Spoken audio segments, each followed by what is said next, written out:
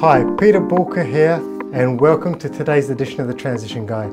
Now today I want to talk to you about the economic recessions and the different kinds of economic recessions that are out there, and more importantly the impact of each.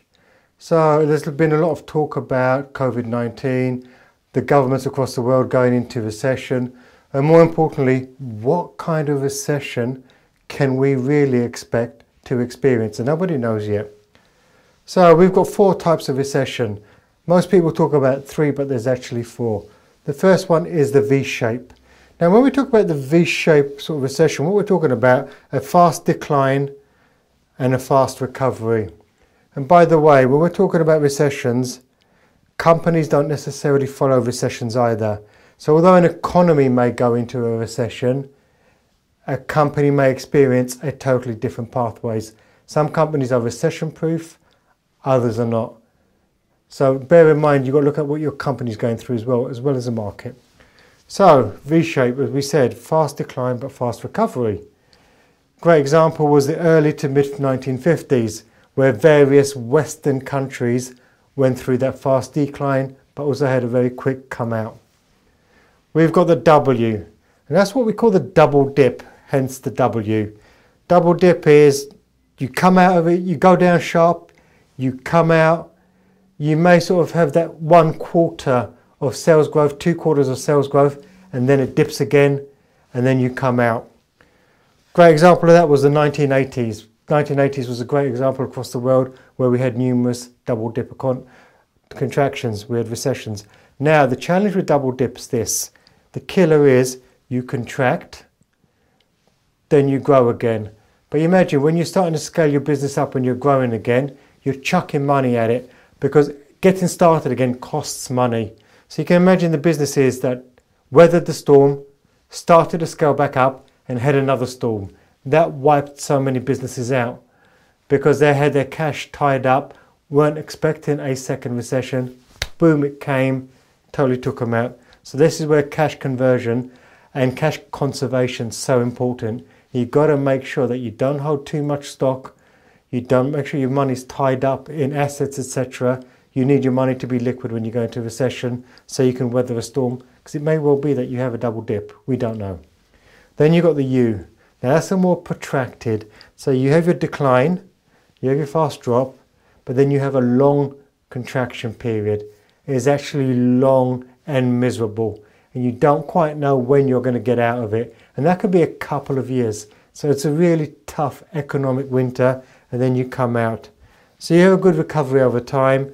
Great example of this kind of recession is the 1970s. And especially in the UK, what we had is we had a period where we had really high inflation. I mean, we're talking about over 10%, 13, 14, 15% plus, which meant that people ended up losing their houses. You had high unemployment.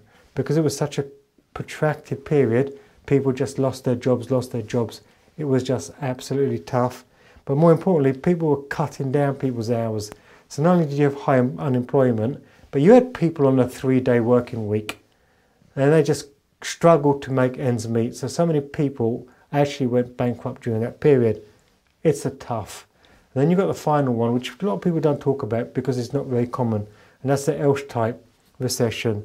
And that's when it contracts, but it flatlines when it contracts. And that's the toughest. So a great example would be Japan.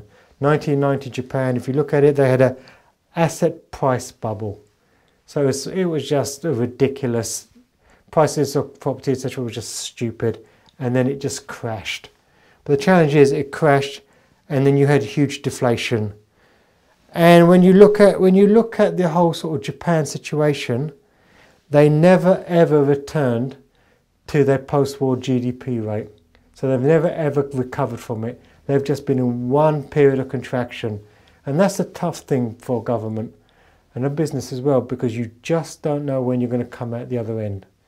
So remember, your business may not necessarily follow the economic sort of pathway of a country.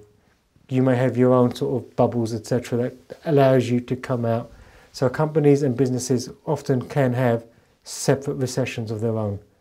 And it doesn't necessarily tie in to what's happening in the economy. So bear that in mind, because the last thing I would like you to do is saying because the country is going into an economic V-shape or a W or whatever shape recession, that you're going to follow suit.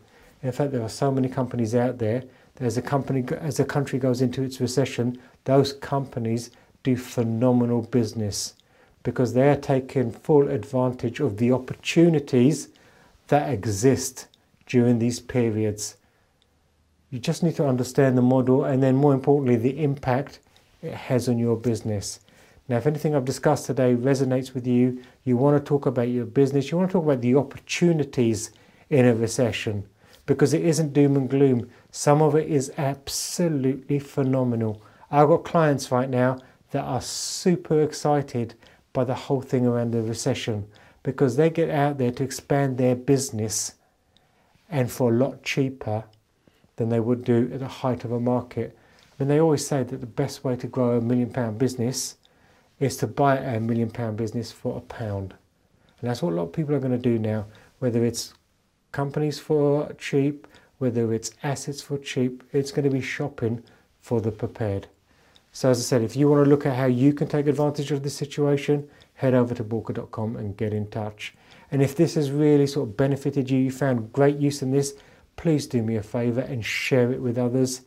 And also, please comment.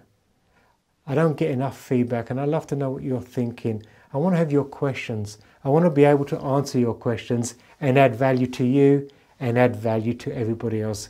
So thank you so much for tuning in today. And remember, failing to learn is learning to fail. And please stay safe.